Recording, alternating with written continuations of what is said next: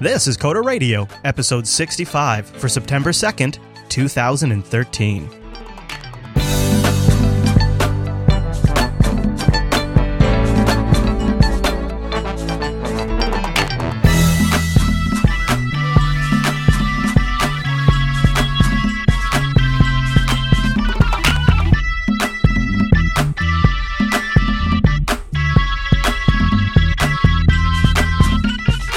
Everyone, you're listening to Coda Radio, Jupiter Broadcasting's weekly talk show, taking a pragmatic look at the art and business of software development and related technologies. This episode's brought to you by our two fine sponsors, GoDaddy.com and Ting.com. I'll tell you more about both those fine sponsors as the show goes on. My name is Chris, and joining us every single week is our excellent host on the East Coast, Mr. Michael Dominic. Hey there, Michael. Good morning, Chris. How are you? Good morning. Hey, it's a holiday episode, Mr. Dominic. There are no holidays in self-employment land. I know, right? On the pre-show, you and I were fully admitting that we had both sort of failed to realize today was Labor Day. Indeed. That is the plight of the self-employed, I think. Yes. And especially for us with this podcast, we have an international audience. So there's, we're not all celebrating the same holiday. And then on top of that, most of the people actually download this show on Tuesdays. So for them, the holiday's over. And there's a bit of a disconnect there. So we just figured we would soldier on. Marching forward.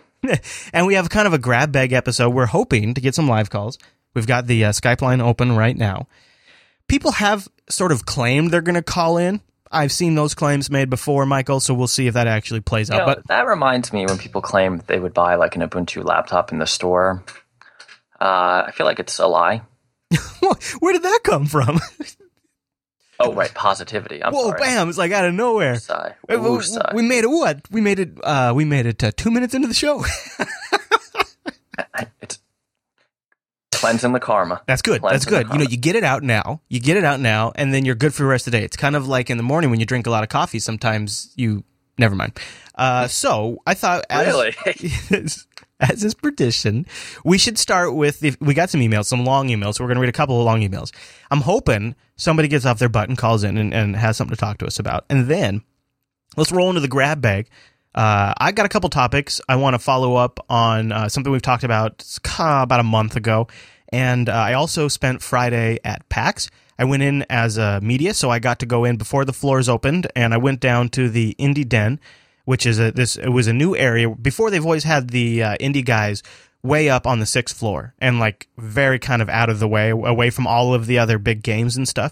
Now they're down on the main exhibition floor. They've got 2 rows dedicated just to indie developers, quote unquote indie. Anybody from like literally a one-man shop to like, some of the quasi not so indie shops. But I had a good chat. I talked to a lot of them, and I sussed out a really common thread that I'm not so sure how you're going to feel about, so I want to get your input on that. So I think we're going to have fun for the holiday episode. Happy holidays. Yeah, happy holidays, everybody. All right, well, why don't we start with L feedback, should we? Now, you can email the show, codaradio@jupiterbroadcasting.com, and I want to get your opinion on this, Mr. Dominic. I was thinking about redoing the contact page on Jupiter Broadcasting.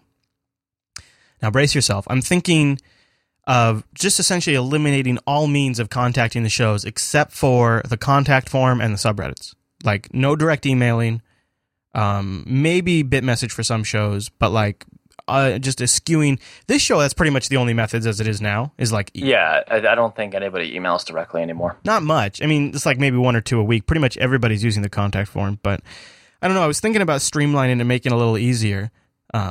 I don't know. We'll see. So stay tuned. I might be redoing that page. But all right. Our first email this week comes in from Robert. Robert wrote in a mouthful here. He sends in, he says, our company has an inventory system through a software as a service provider. It has a way of running automated reports and can email the results either as text or HTML. Our email server is Exchange 2007.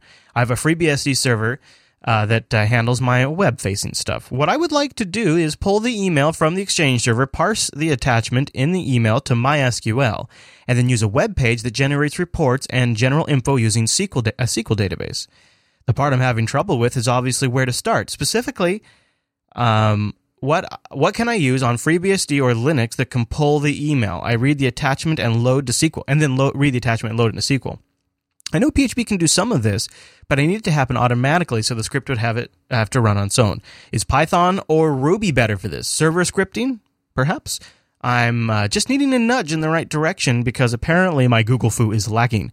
I can find some examples of pieces, but I can't find enough parts to link the entire process together. This is a learning experience for me, so I just wanted to figure it out. I just kind of need a nudge.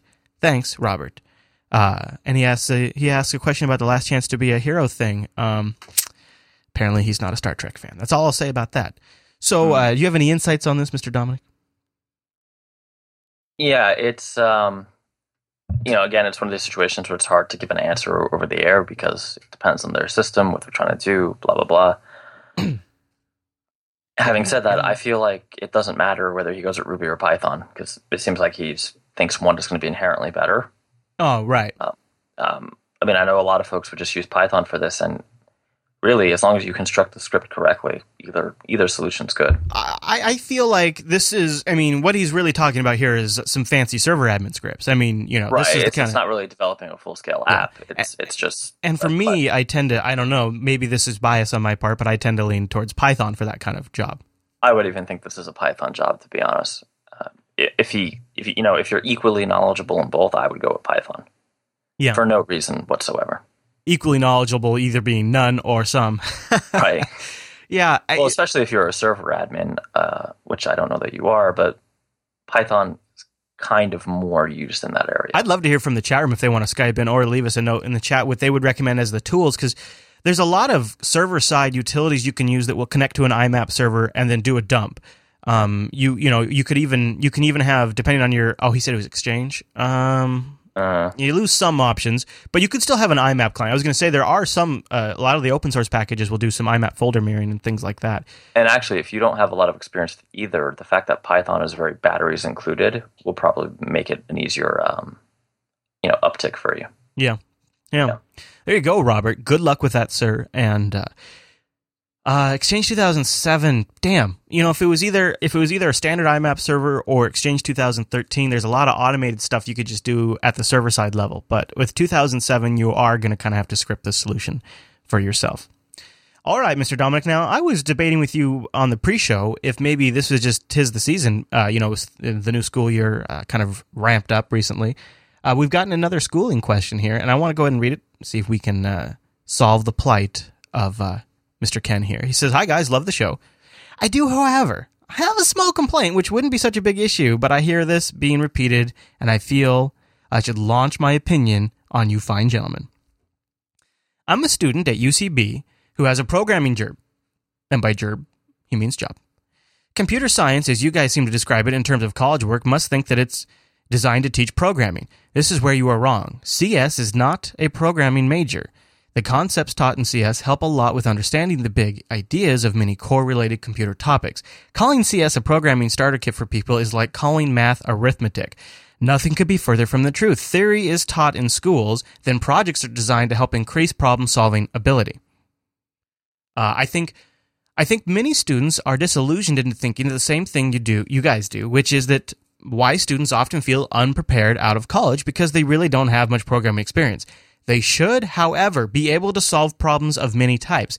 If someone wishes to be a software engineer and then they must practice, taking CS in school will help gain a valuable insight into big areas of computing. Once this kind of person learns the syntax of a language, they should be able to pick things up quickly and be able to solve problems that people who only learn to code can't. Sorry to waste your time. Keep up the good work. Jim Kirk, USS Enterprise, out." That was awesome to hear from Jim Kirk. Far be it for me to disagree with Captain Kirk. I would say that it's, definitely factually true, and I don't think Chris or I ever said that CS degrees were designed to be programming training. In fact, I think that's our problem, at least for me. I think that's my issue with the CS degree. The argument that, it teaches problem-solving skills, okay, so does every other degree at a worthwhile school, right? Critical thinking, problem-solving, communications, any four-year degree should give you some level of that, where you're good enough to reason through most software development problems.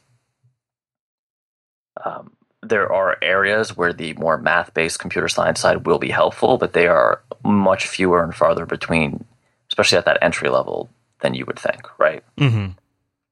And I would say, and I would wonder if you would agree with this, Chris, my issue isn't that it's not that type of program. It's that, for whatever reasons, the students feel like it is, right? So they come out with their 4-year CS degree and think they're actually decent developers. When what they really learn. So you think it's like a false confidence? Well, I've never said that there's no value in it. I've only said that what you've learned is not software engineering. Yeah. Not directly applicable skills. Right. And what the issue is that, sure, we get a lot of writers who like to write in defending the CS degree, talking about big data and algorithms. But those developers are such a very, very small percentage of the whole community that, the basic course being geared towards that doesn't make sense, right? For instance, most developers would probably never write their own, do anything with big data or anything that requires them to know lower level systems or mathematics to any reasonable degree, anything beyond algebra, right? Do you think does it at all? Does what he just read, what I read there, does that to you? And I'm not saying this is what it is, but does it seem a little bit to you like somebody who's bought a marketing pitch as to why it's worth spending your money to go into school? Well, no. So what happens? Well, maybe, but we also get a lot of the people in, especially who are working on lower level, more down to the hardware projects, right? When that stuff is of value. The thing to forget is the vast majority of developers are working in .NET and Java shops, writing to APIs. Yeah. And that's all they're doing. And that's their entire gig. Right. For 20 years. Not so sexy. It's not that it's not sexy, it's that it's practical, but I don't know if I call it. It's practical, and that's. I'll put it this way: we hammer, and especially some of our writers hammer on the students not knowing source control and things like that.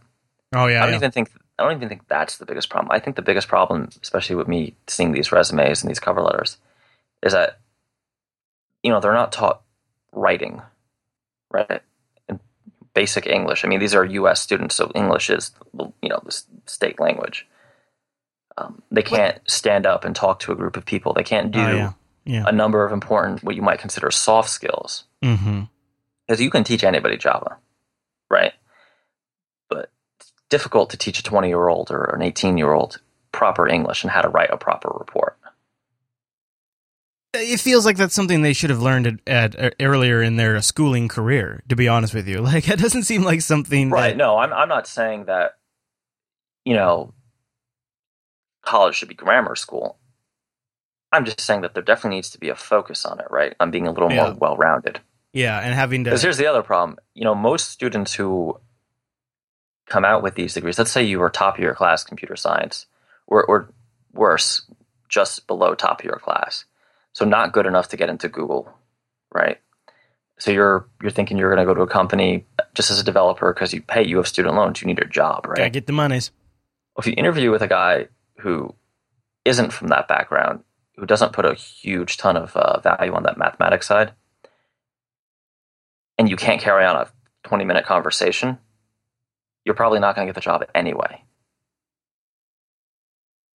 Because there's just not a lot of value in a lot of that lower level stuff for the vast majority of software developers. Yeah.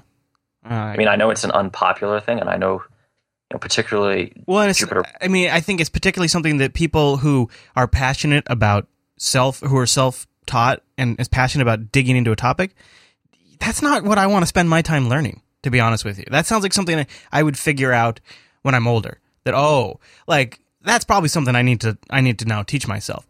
But early on, I'm driven by just what I'm purely passionate about. Right, and it's not writing, it's not speaking to groups.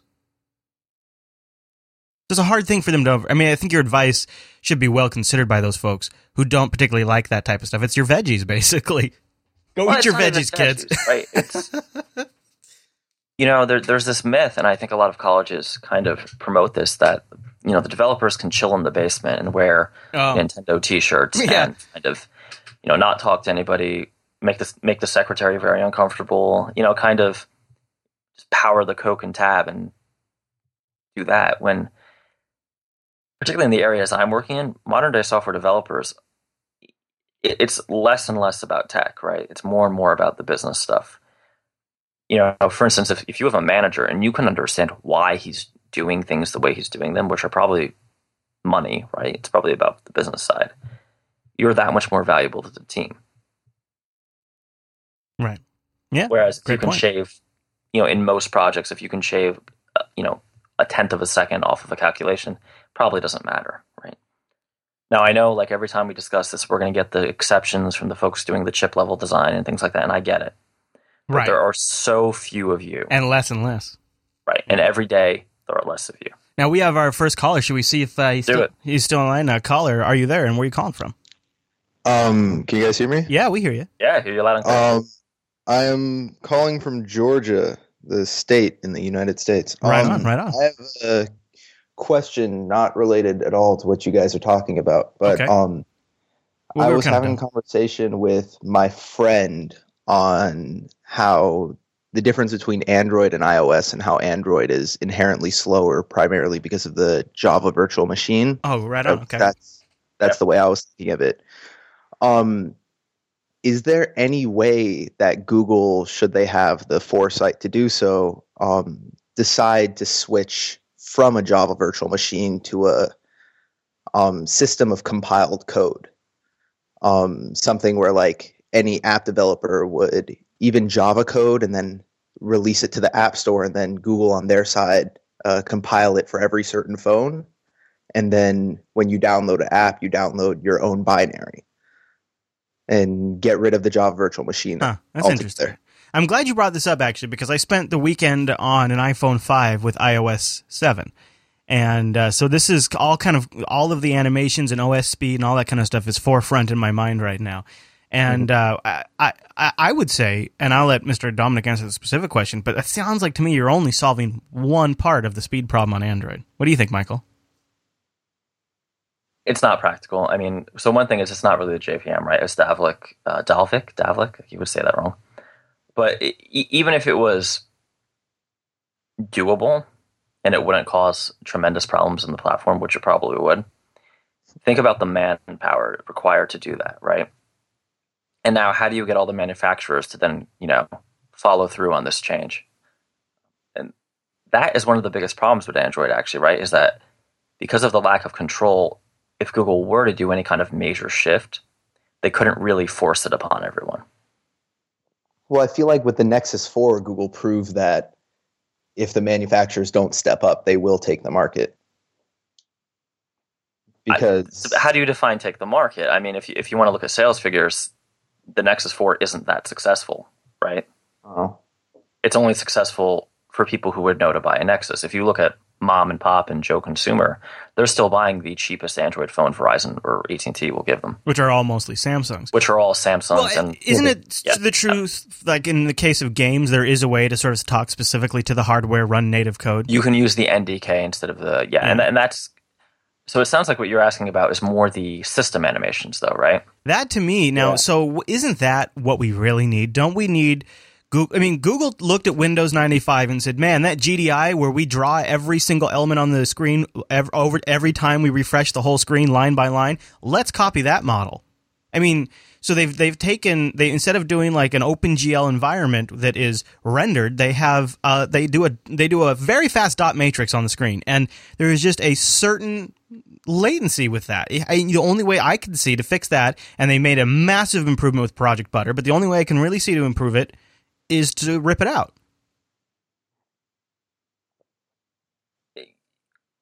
I mean, I don't think that's going to happen, but Android 5.0, maybe Android 6, it's got to happen eventually, right? I'm expecting a lot from 5.0. It's supposed to come out when? October? Oh, I don't know. Oh, I don't know. I honestly haven't heard anything about a 5.0 yet. But the only thing I heard about October was a Moto X Google edition. I mean, to be fair, what I've been hearing is that they're slowing down, not speeding up. That they're kind of stabilizing on 4.3. It just, and maybe it was just, that new shiny thing. But iOS 7 was so smooth, and like people have been tugging on it. But after I used it for a little while, I was like, this is actually for what you need in something that goes in your hand. The buttons were much larger and much more easier and much more consistent than anything in Android. Everything was much smoother.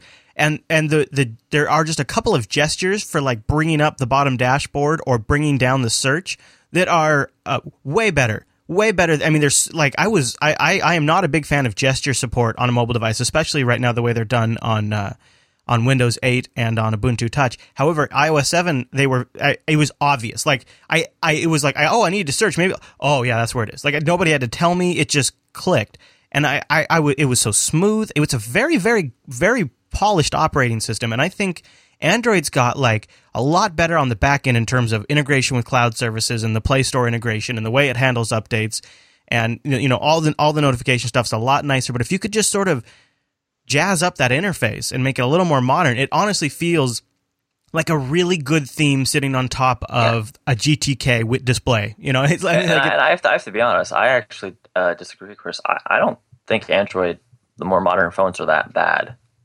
They're not. Yes, they're almost they're to the point where you don't even notice it until you use the same applications on an iPhone, and then you see it, and then you don't unsee it. Well, one of my biggest complaints is that like I have a Galaxy S4, and every time I click on a text field for the keyboard to come up, it takes like half a second. Like that's a ridiculous amount of time in my eyes. Yeah, because that keyboard's its own big program that it has to load. Well, so keep in mind, if you're not using stock Android, there's also a bunch of crap running from the manufacturer in the background. Yeah. So that's the stock Android keyboard's a lot faster. Yeah. Those CPU cycles aren't free, right? I think Android is the better overall system. I like the way the applications can talk to each other better and all of that. But in terms of what I just need from a phone, from my cell phone, it's almost like iPhone for the phone, Android for the tablet, which I think is maybe backwards the way most people say I'm it. the opposite. Yeah, I would go Android or Windows Phone for the phone and iPad for the tablet, just because the applications aren't there on the other two. Yeah, I can see it. All right, we'll caller from Georgia. Any other thoughts before we let you go? No, that's it. Thank you, guys. Yeah, man, have a great one. Thank you for calling in. Georgia. Happy Georgia. Happy Georgia. All right. But Georgia sounds like a happy place to me. He seems happy. You know what? It probably is. And I bet they have good food, too. That's what I think. They're big on peaches, right? Is that the thing? Because we have Jersey tomatoes, and they have Georgia peach. Do you know what we got up here in Washington? Sadness and coffee. Wow, ouch. No, we have, we do have a lot of sad, you're right, because of the seasonal affective disorder. Right. But no, apples are big up here, and we got Walla Walla onions. I don't know if you've ever had a Walla Walla. I'm sorry, you have what? Apples. No. I got that one. Walla Walla onions? Walla Walla. Okay, so that doesn't go out, that you guys don't have that over on the East Coast? Yeah, they're grown here, so that's not. Dude, they are, it's an onion that when they're just right, you could literally just pick it up and bite out of it like an apple. Disgusting. It makes the most incredible sauteed onions you've ever had. It is amazing. You know what else is amazing?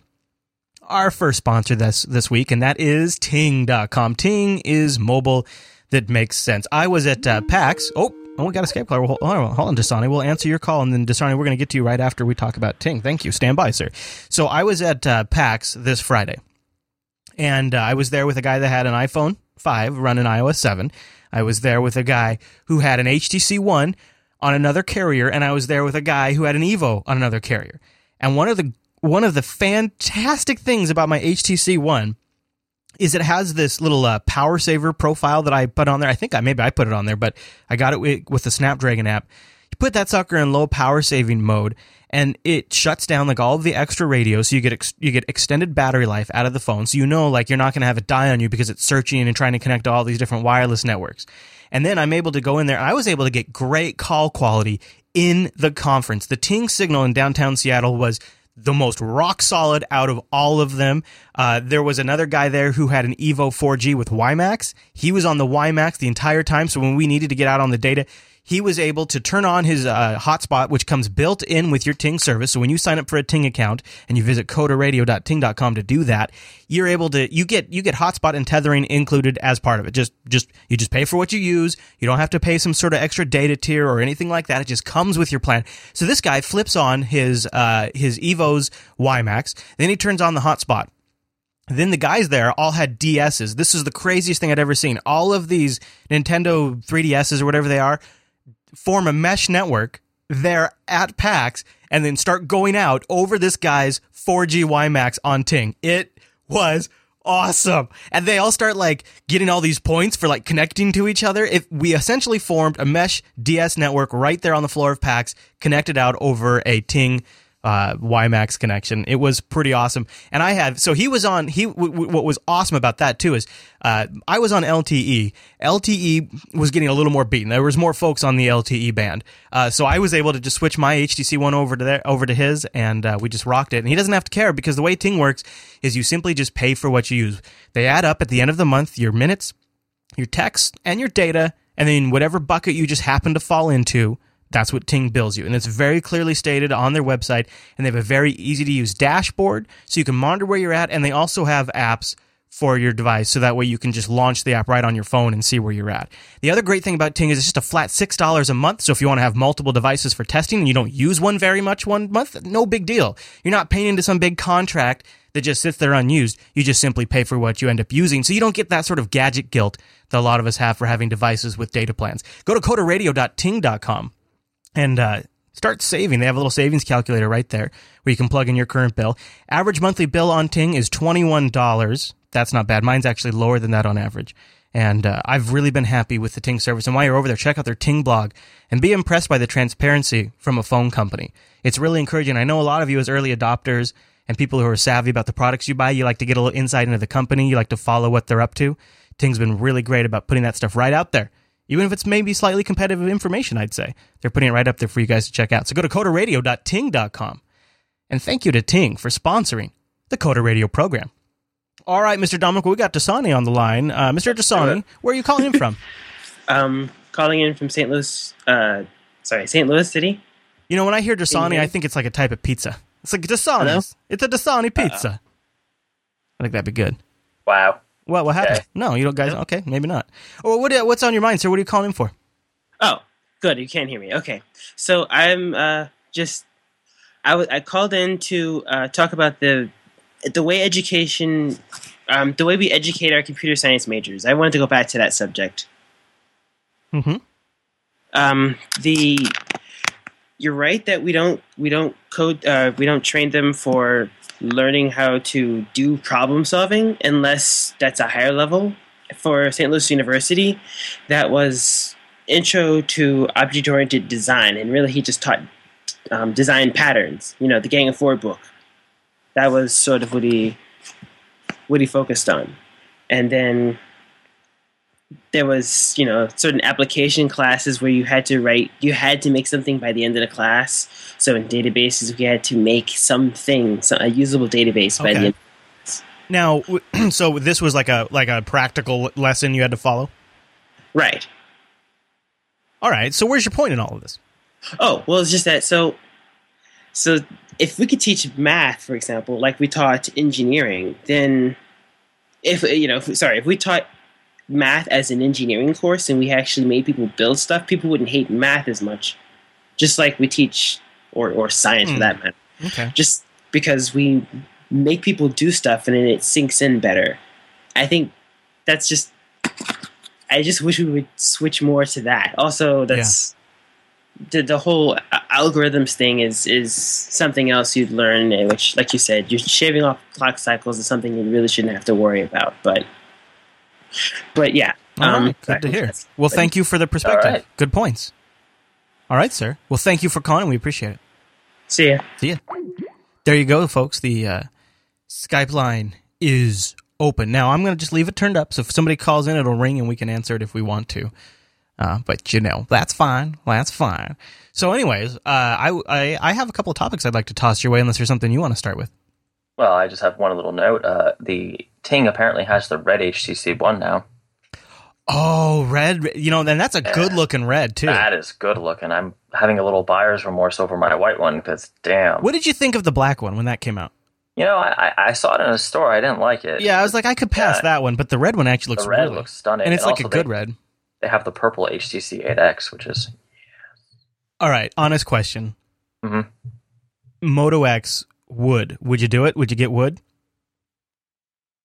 Oh, you mean the wood finish? Yeah, they got the wood finish on the Moto X. Guess I'm going to tell you, I kind of want that. No. Come on, dude, a wood cell phone? That sounds awesome. I don't think I'd do that. I think if Ting had a Moto X, I'd probably get it. Well, you never know. They have an active user forum where people are speculating about that very thing right now. As well as some other phones that people may be looking forward to in the next couple of weeks that people are speculating about. So I want to just talk about the Ouya real quick.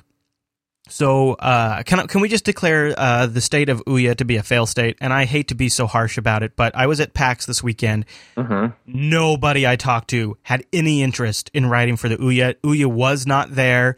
Some people who were developers hadn't even heard of it. And now I've got an article over at Gamester.com, the trials for Ouya porting using Monogame. And they talk about the difficulty they've had just trying to get Monogame written apps built and working on the Ouya. You know, they say they've designed all their games to run at 720p, but the Ouya is up-resing them to 1080p, so their graphics don't look very good, and they'd prefer that it did like a mode switch. And they go on to say that's just like the beginning of it, because they have frame rate issues. I mean, the whole thing is like... They say overall it's been a frustrating process porting my game, which is still not done, that has taken much longer than I thought had hoped. A second or third game ported, though, I expect to be pretty quick, as I've worked through many of these issues. And it sounds like maybe a big part of his problem is he went with Monogame. I don't know, but he's like, Then he says, after all of this, I don't know if anyone's going to buy my game. I spent the first day of my time on this project just installing things like newer versions of Monogame, Zamarian, and Android SDK. Out of the box, I'd have to say 90% of my game worked after it was deployed, but then the rest of it was all spent on that last closing the gap. Yeah. And he says, and at the end he says it's all for kind of an unknown investment. So I actually read the same article. Yeah, I mean, I don't know how productive of a conversation this is, right? Because it's dead, right? It's a dead platform. I mean, the Ouya it's just not going anywhere. So I guess maybe what I would like to do is, I guess my question: do you think at this point is just too locked down, or was it an execution failure? Is it that the Ouya? Do I think the platform's too closed? No, I mean, is the market too locked down by the big incumbents? Well, I mean, are we never going to see an indie friendly challenger arise to face up against the PlayStation and the Xbox? Well, if you think about it Nintendo. from the perspective of a game developer with limited resources, would you rather be on this unproven platform from this brand new company, or would you rather be on something, the Xbox or the PlayStation that has name recognition? Well, I feel like that's kind of a false choice, because I think in most cases these developers don't even have the option of being on one of those platforms, whereas the Ouya sort of brought that option to the table.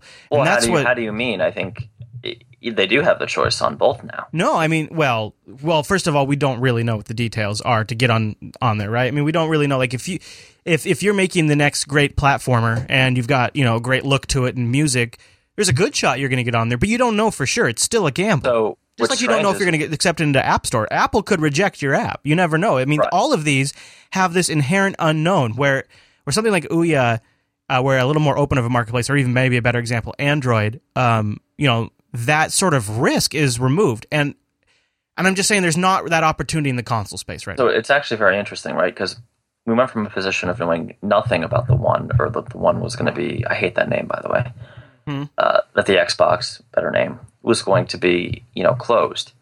Well, now we know a lot about the Xbox, and it's fairly close to the Apple model, right? In fact, it seems like it's going to be just like an RT app. We don't know a lot about Sony, other than big, high-minded ideas, right? Mm-hmm. In fact, Microsoft has already shared their pricing model, so it's not that much of an unknown. I mean, you're right. There's the same risk as Apple; they could just reject you. But I don't. Well, and I guess maybe I'm more of a. Oh wait, hold on. Let me do this right. Stand by. Hold on. Curmudgeon. I'm more of a curmudgeon about Microsoft than you are. Just because Microsoft says one thing doesn't mean that's what's actually going to happen at all. I mean, it might even be. I would like if we sat here when the Xbone launches and we're like, oh yeah, they're punting on the whole indie thing for 6 months. Would not surprise me at all. Like, not a shock at all, because it was vague. It was not specific. It was like, yeah, they're going to be placed right alongside regular titles. They're not going to be a second-class citizen, right, and there's going to be an approval process. Now. I mean, that's not specific. They've added.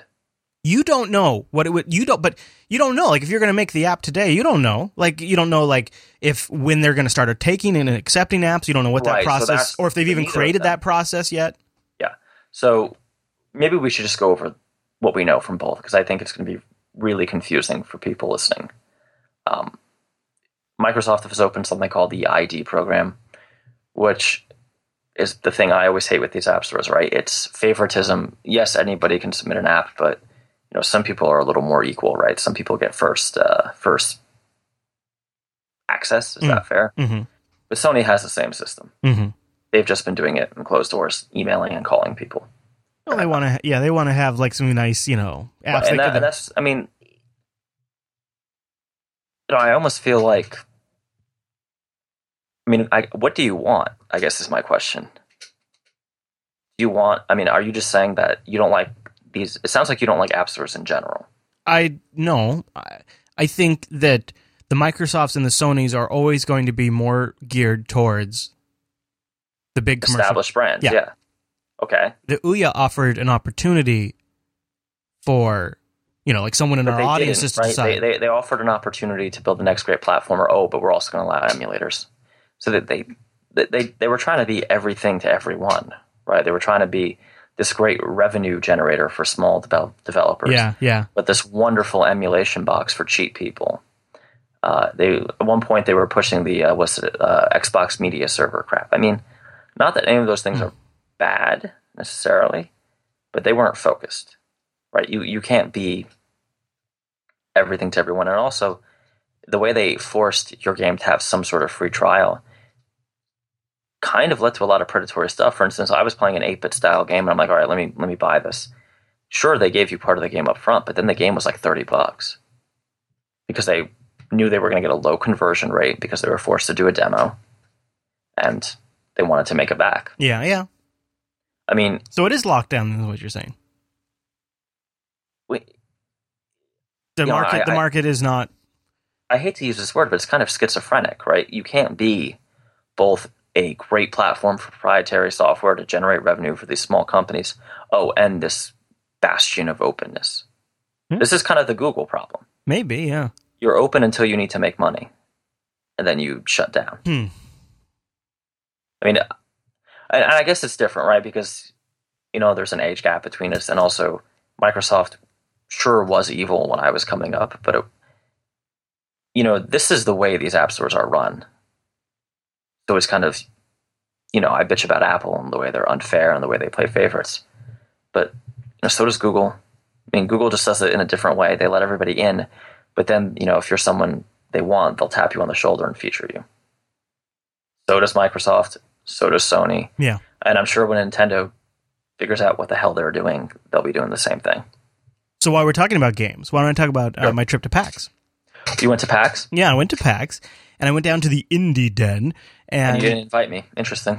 Well, I probably shouldn't go into full details of how I got into PAX because I don't want to get my co-host from Unfiltered, Chase, in trouble. But it was sort of a last-minute arrangement.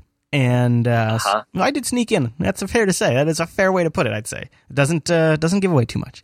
And but I knew I made a beeline for the Indie Den because those were my Linux compadres, right? And I knew I needed to go down there, talk to them.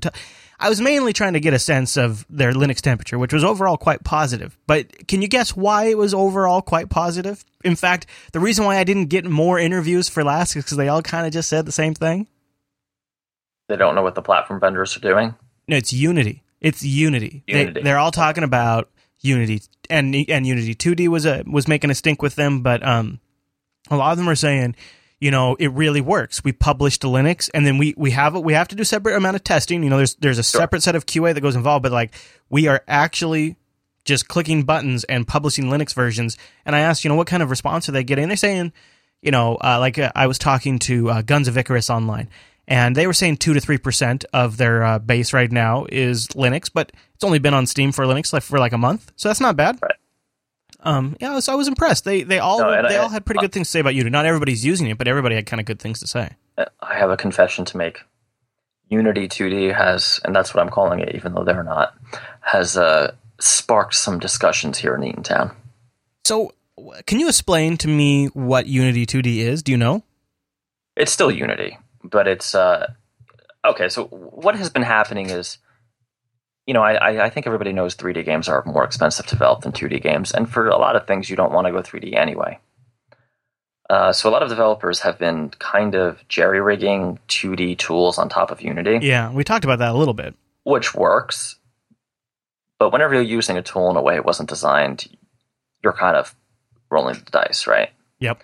So what Unity has done is acknowledge this large community, and they've made their own 2D tools that they promise to support. So anybody who's familiar with Unity will know that they have the scene builder, right? Well, now there's a 2D scene builder that works For like making an application. Kind of, right? It's Okay. very similar to the 3D one, but Okay, so it's still meant for games. right, this isn't a separate program right now. This is, well, right now it's all beta, so things could change, but it's for making games. It's for A 2D just physics optimized- engine, right. It's optimized for 2D, right? I mean that's the bottom line. Is optimized platformers, that kind of stuff. right. There's an optimized sprite engine you can use. It's really Like I think of Rockard. That was a really fun platformer, mostly 2D, done in Unity. And I really love the heck out of that game. game. Would probably still be done with the 3D tool set, though. Yeah, okay. I mean, when we were thinking Unity 2D, think like Sonic the Hedgehog, Okay, so real flat. real 2D, right? Like, Yeah. no, Yeah, Rockard that- had depth to it and stuff like right. You could do perspective in 2.5D.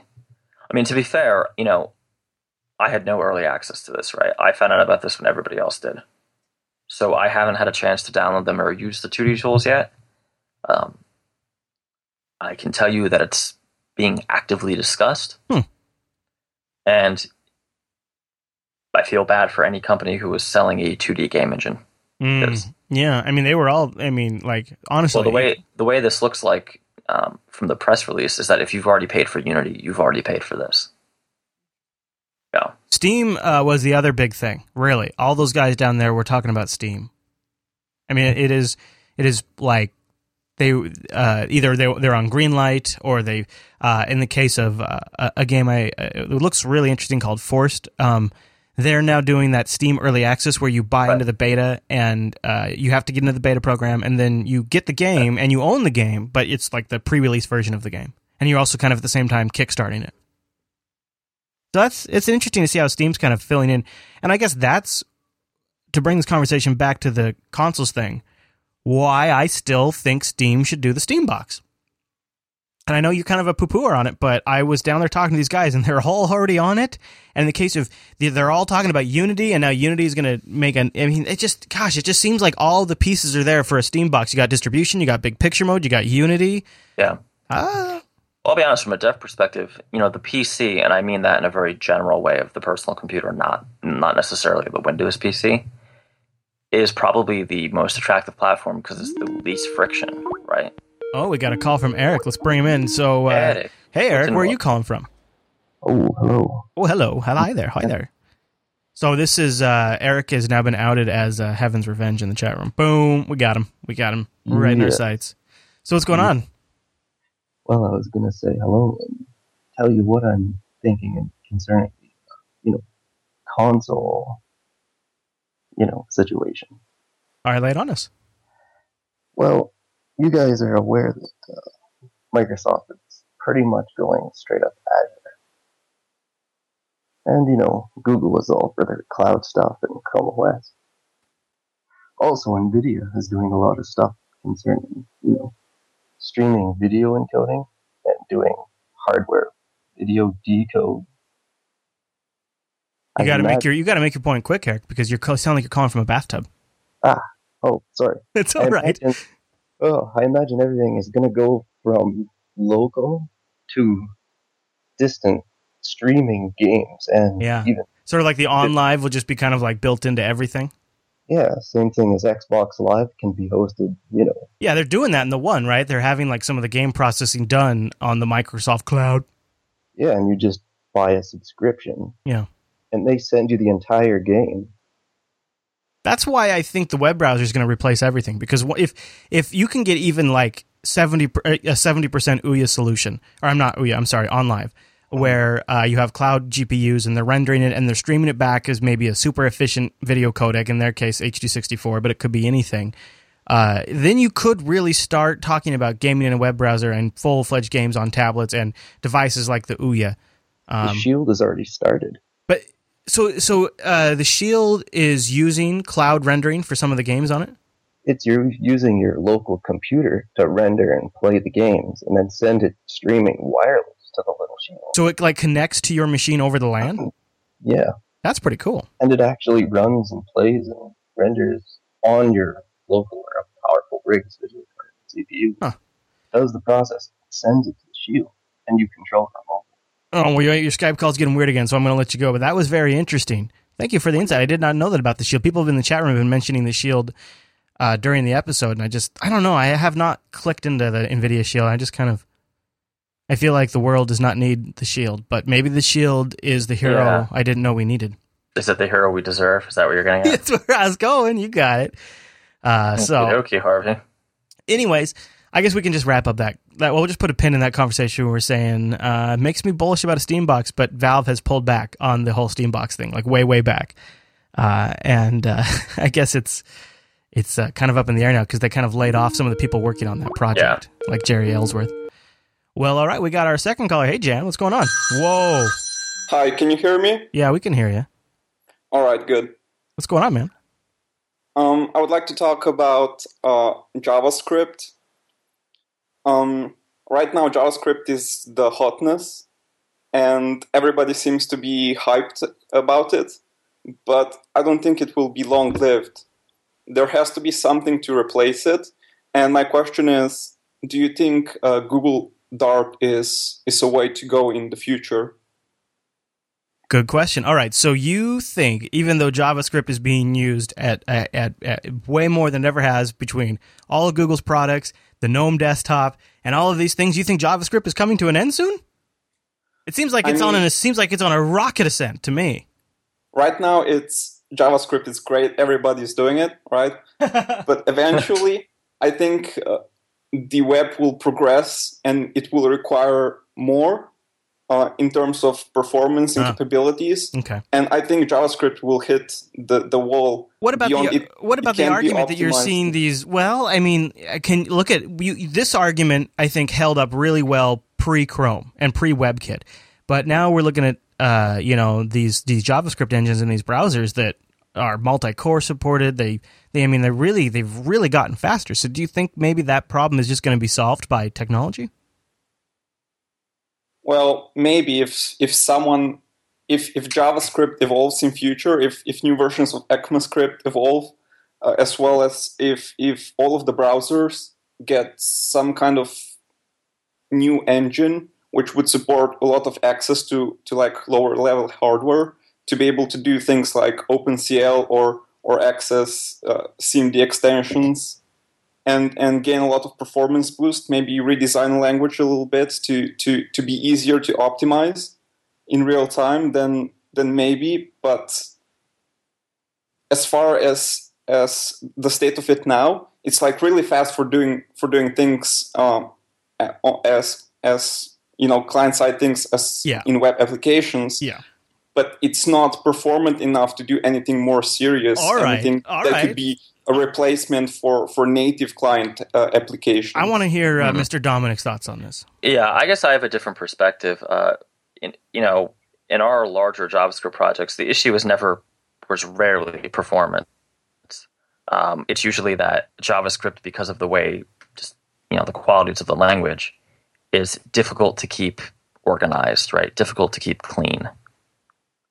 I'm sure you're familiar. Code rot over time that becomes the main problem. It seems to bit rot a lot faster than you could be right, but I would almost argue that it's a lot easier to keep optimizing V8 and the other engines rather than change the language.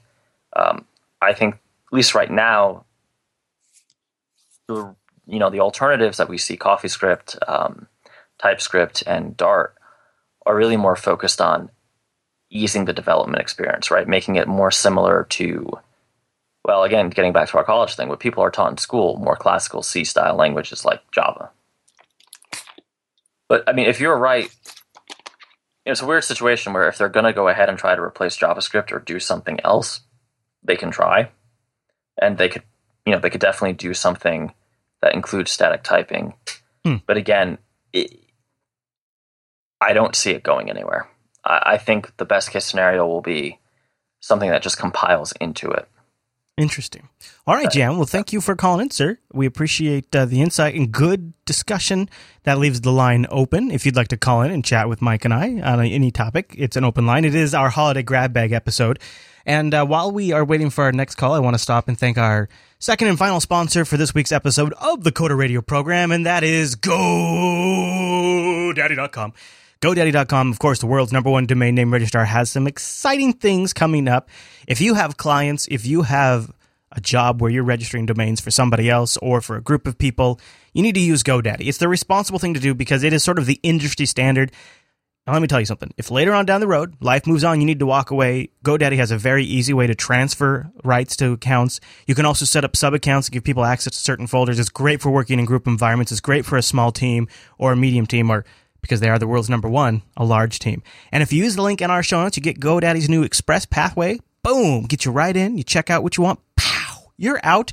Laser focused, as I like to call it. And that link in the Coder Radio show notes also pre-tags you for Coder 249. Coder 249 gets you .com for $2.49. That's like internet real estate for less than the price of a good app. It's crazy. Coder 249. You use the link, you get the Express Pathway. If you don't use the link, just go to GoDaddy and use our code Coder 249 when you check out and get that .com for $2.49. And thanks to GoDaddy for the long-time sponsorship of the Coder Radio program. Thanks to you guys for supporting our sponsors. And if you register something really cool with our Coder 249 code, mention it in one of your emails to us so we can check it out. Maybe we'll show it on a future episode of Coder Radio. Thanks to GoDaddy for sponsoring the Coder Radio program. All right, Mr. Dominic, that leaves us within the last few minutes of our show. The line is open if anybody wants to Skype us, and we can take their calls, we can take their questions, their trials, their tribulations, yeah, hatred of JavaScript, yeah. Oh, I had a kind of a question for you, unless you had another topic you wanted to jump onto. No, let's go. Oh, David's calling. Well, we'll answer David's call, and then I got a question about I don't know if entertainment while you're coding is the right thing to call it, but like, your background distractions. So think about that. Sure. So David, are you with us?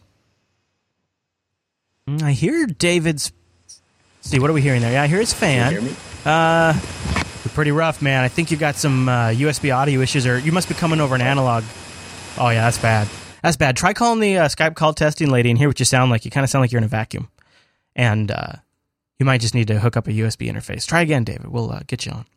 One of these days will be a fancy operation with call screeners and all the like. We're working on, so you might have seen during the show, people are talking about the Mumble chat room a lot, which we set up for Linux Unplugged. And in that setup, we're going to have a screening room. So people will go in there, they'll do a mic check, topic check, and then they'll get moved into the on-air screen where they can chat with us. So professional. Yeah, the Mumble room is going to be cool, but that's not yet because we might be transitioning servers and stuff like that, so we're not quite ready. So my question was going to be for you. I have found, especially like when I'm doing show research on a topic and like writing up like notes on how to do something, to me, it helps to have like an old episode of Star Trek playing or something in the background. Do you have like this line where you can watch something kind of secondarily and continue to work, or you music I have only? A list. Yeah, I have a list of programs that I can watch in order: Stargate SG-1, Top Shelf, MI5, a recent addition but pretty good, Doctor Who, Torchwood, and last but certainly not least, that other British show whose name I forgot. The hell's the other show? What's it about? I don't remember. Is it Sherlock? Sherlock. Good one.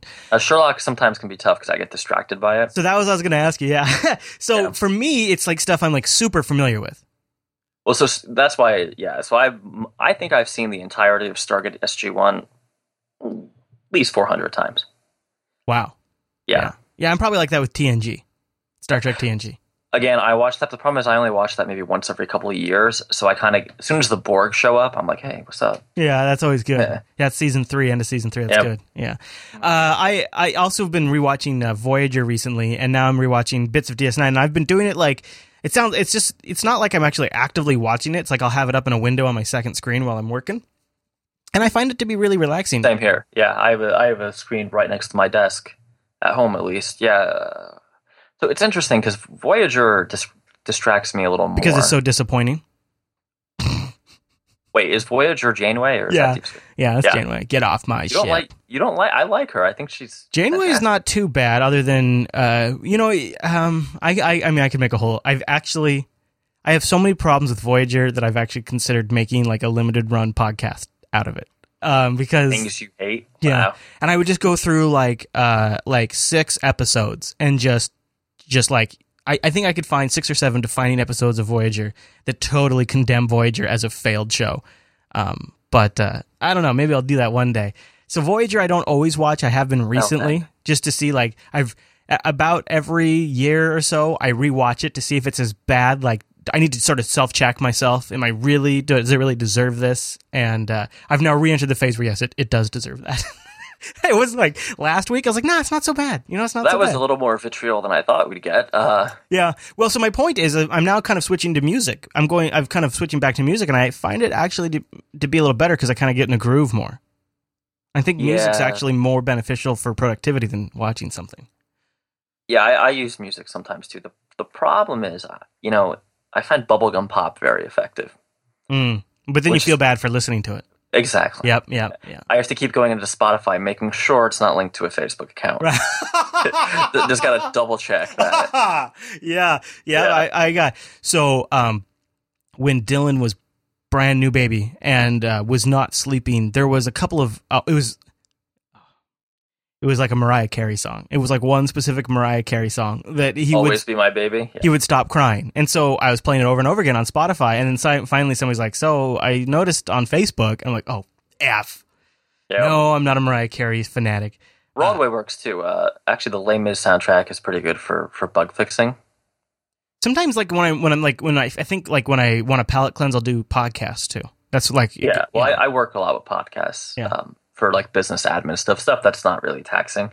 mm-hmm. Just like I'm sure spreadsheets are an unfortunate part of life. Yeah.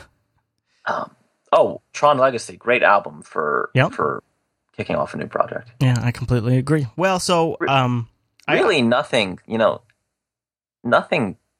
helps me solve a bug better than watching SG6 get killed over and over again. And anybody who knows Stargate will know that for some reason that team dies every time. So I got a new toy this weekend at PAX, and it is a handheld console that kind of reminds me of like the Game Boy Advance. I talked about it in Last on Sunday.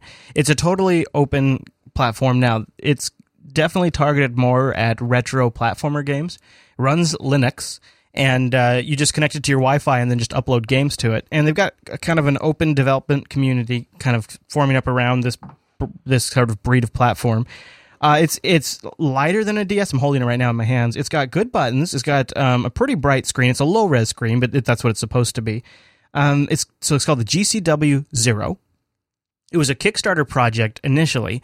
They got like over their funding, and then they shipped, and now it's a product you can get, and they're showing it off there. And like right now, I've got like Doom on here, retro games, right? What do you think of these kind of things? What is your Michael Dominic assessment of do you think it's just a fun toy? Do you think it might actually take off? I'm going to go with fun toy. Yeah, Yeah. for maybe a niche. Yeah, I hate to say it. At first I thought you were going to tell me you got a 2DS, to be honest with you. Actually, kind of thought about it, but if they need to lower that price, and then I thought then that was just long enough for me to go forget it. I mean, if you think about it, it's great that all these small devices, all these unique little devices are being made, and hopefully at least some of them can be viable from a business perspective. Mm-hmm. Because honestly, competition's good, and think about Android phones, right? I think the HTC One is probably the best phone on the market right now, but somebody else might say you're nuts, it's the Galaxy, or you're nuts, it's the Nexus. Yeah, right? yeah, oh yeah. A variety is definitely good, and with tools like Unity, it's not trivial yet, but it's becoming easier to port to these different devices with less effort, Mm-hmm. Than it would be in the past. That's a very wishy-washy response. No, it's like maybe the market is big enough to sustain a small little device like that for a small niche. Maybe, right, if it can just be careful not to, I mean, what is it based? It's Linux based, but is it really Android based? No. It's its own distro of Linux. It's like a full legit Linux, and the performance it's really snappy. Right. And everything loads pretty quick. And it's, you know, in the box too, came with an HDMI cable, came with analog TV out, came with Oh, wow. everything. Everything was in the box, including a little pouch, because they met some of their stretch goals on the Kickstarter. And it came loaded with about a half a dozen or so, maybe a little more games. And then you go to their site and they have a lot of ROMs, you know, but this is sort of like the perfect little retro ROM device. It's kind of like ideal because you can get the SNES emulators and the Sega emulators and the Commodore, all that stuff on there, and then you've got the analog controls. No, I mean, it's good if all these devices can stay in production and not have, you know, there's nothing worse than you buy a niche device and then the company goes under and you get no support and eventually it just bit rots to death, right? Yeah. And that's the only kind of reservation. I think what's interesting is it's going to be a new class where it's for a small community, maintained by a small community, and it survives off that small community. And maybe when they do their next model, they'll do another Kickstarter. And that one, that's how they fund the next edition via the community. Could be a small little ecosystem that just sustains itself. I wonder, is it possible? I think we're going to see a few of these devices be successful, which is going to hurt Nintendo in particular. Mm-hmm. You're right. But I don't think we're going to, you know, I think the market's big. I don't think it's big enough to sustain like 20 of them, right? I think we'll have less than 10. Yeah, a couple at best, probably. Yeah. Especially with the competition of tablets. I have a feeling they'll be Android-based.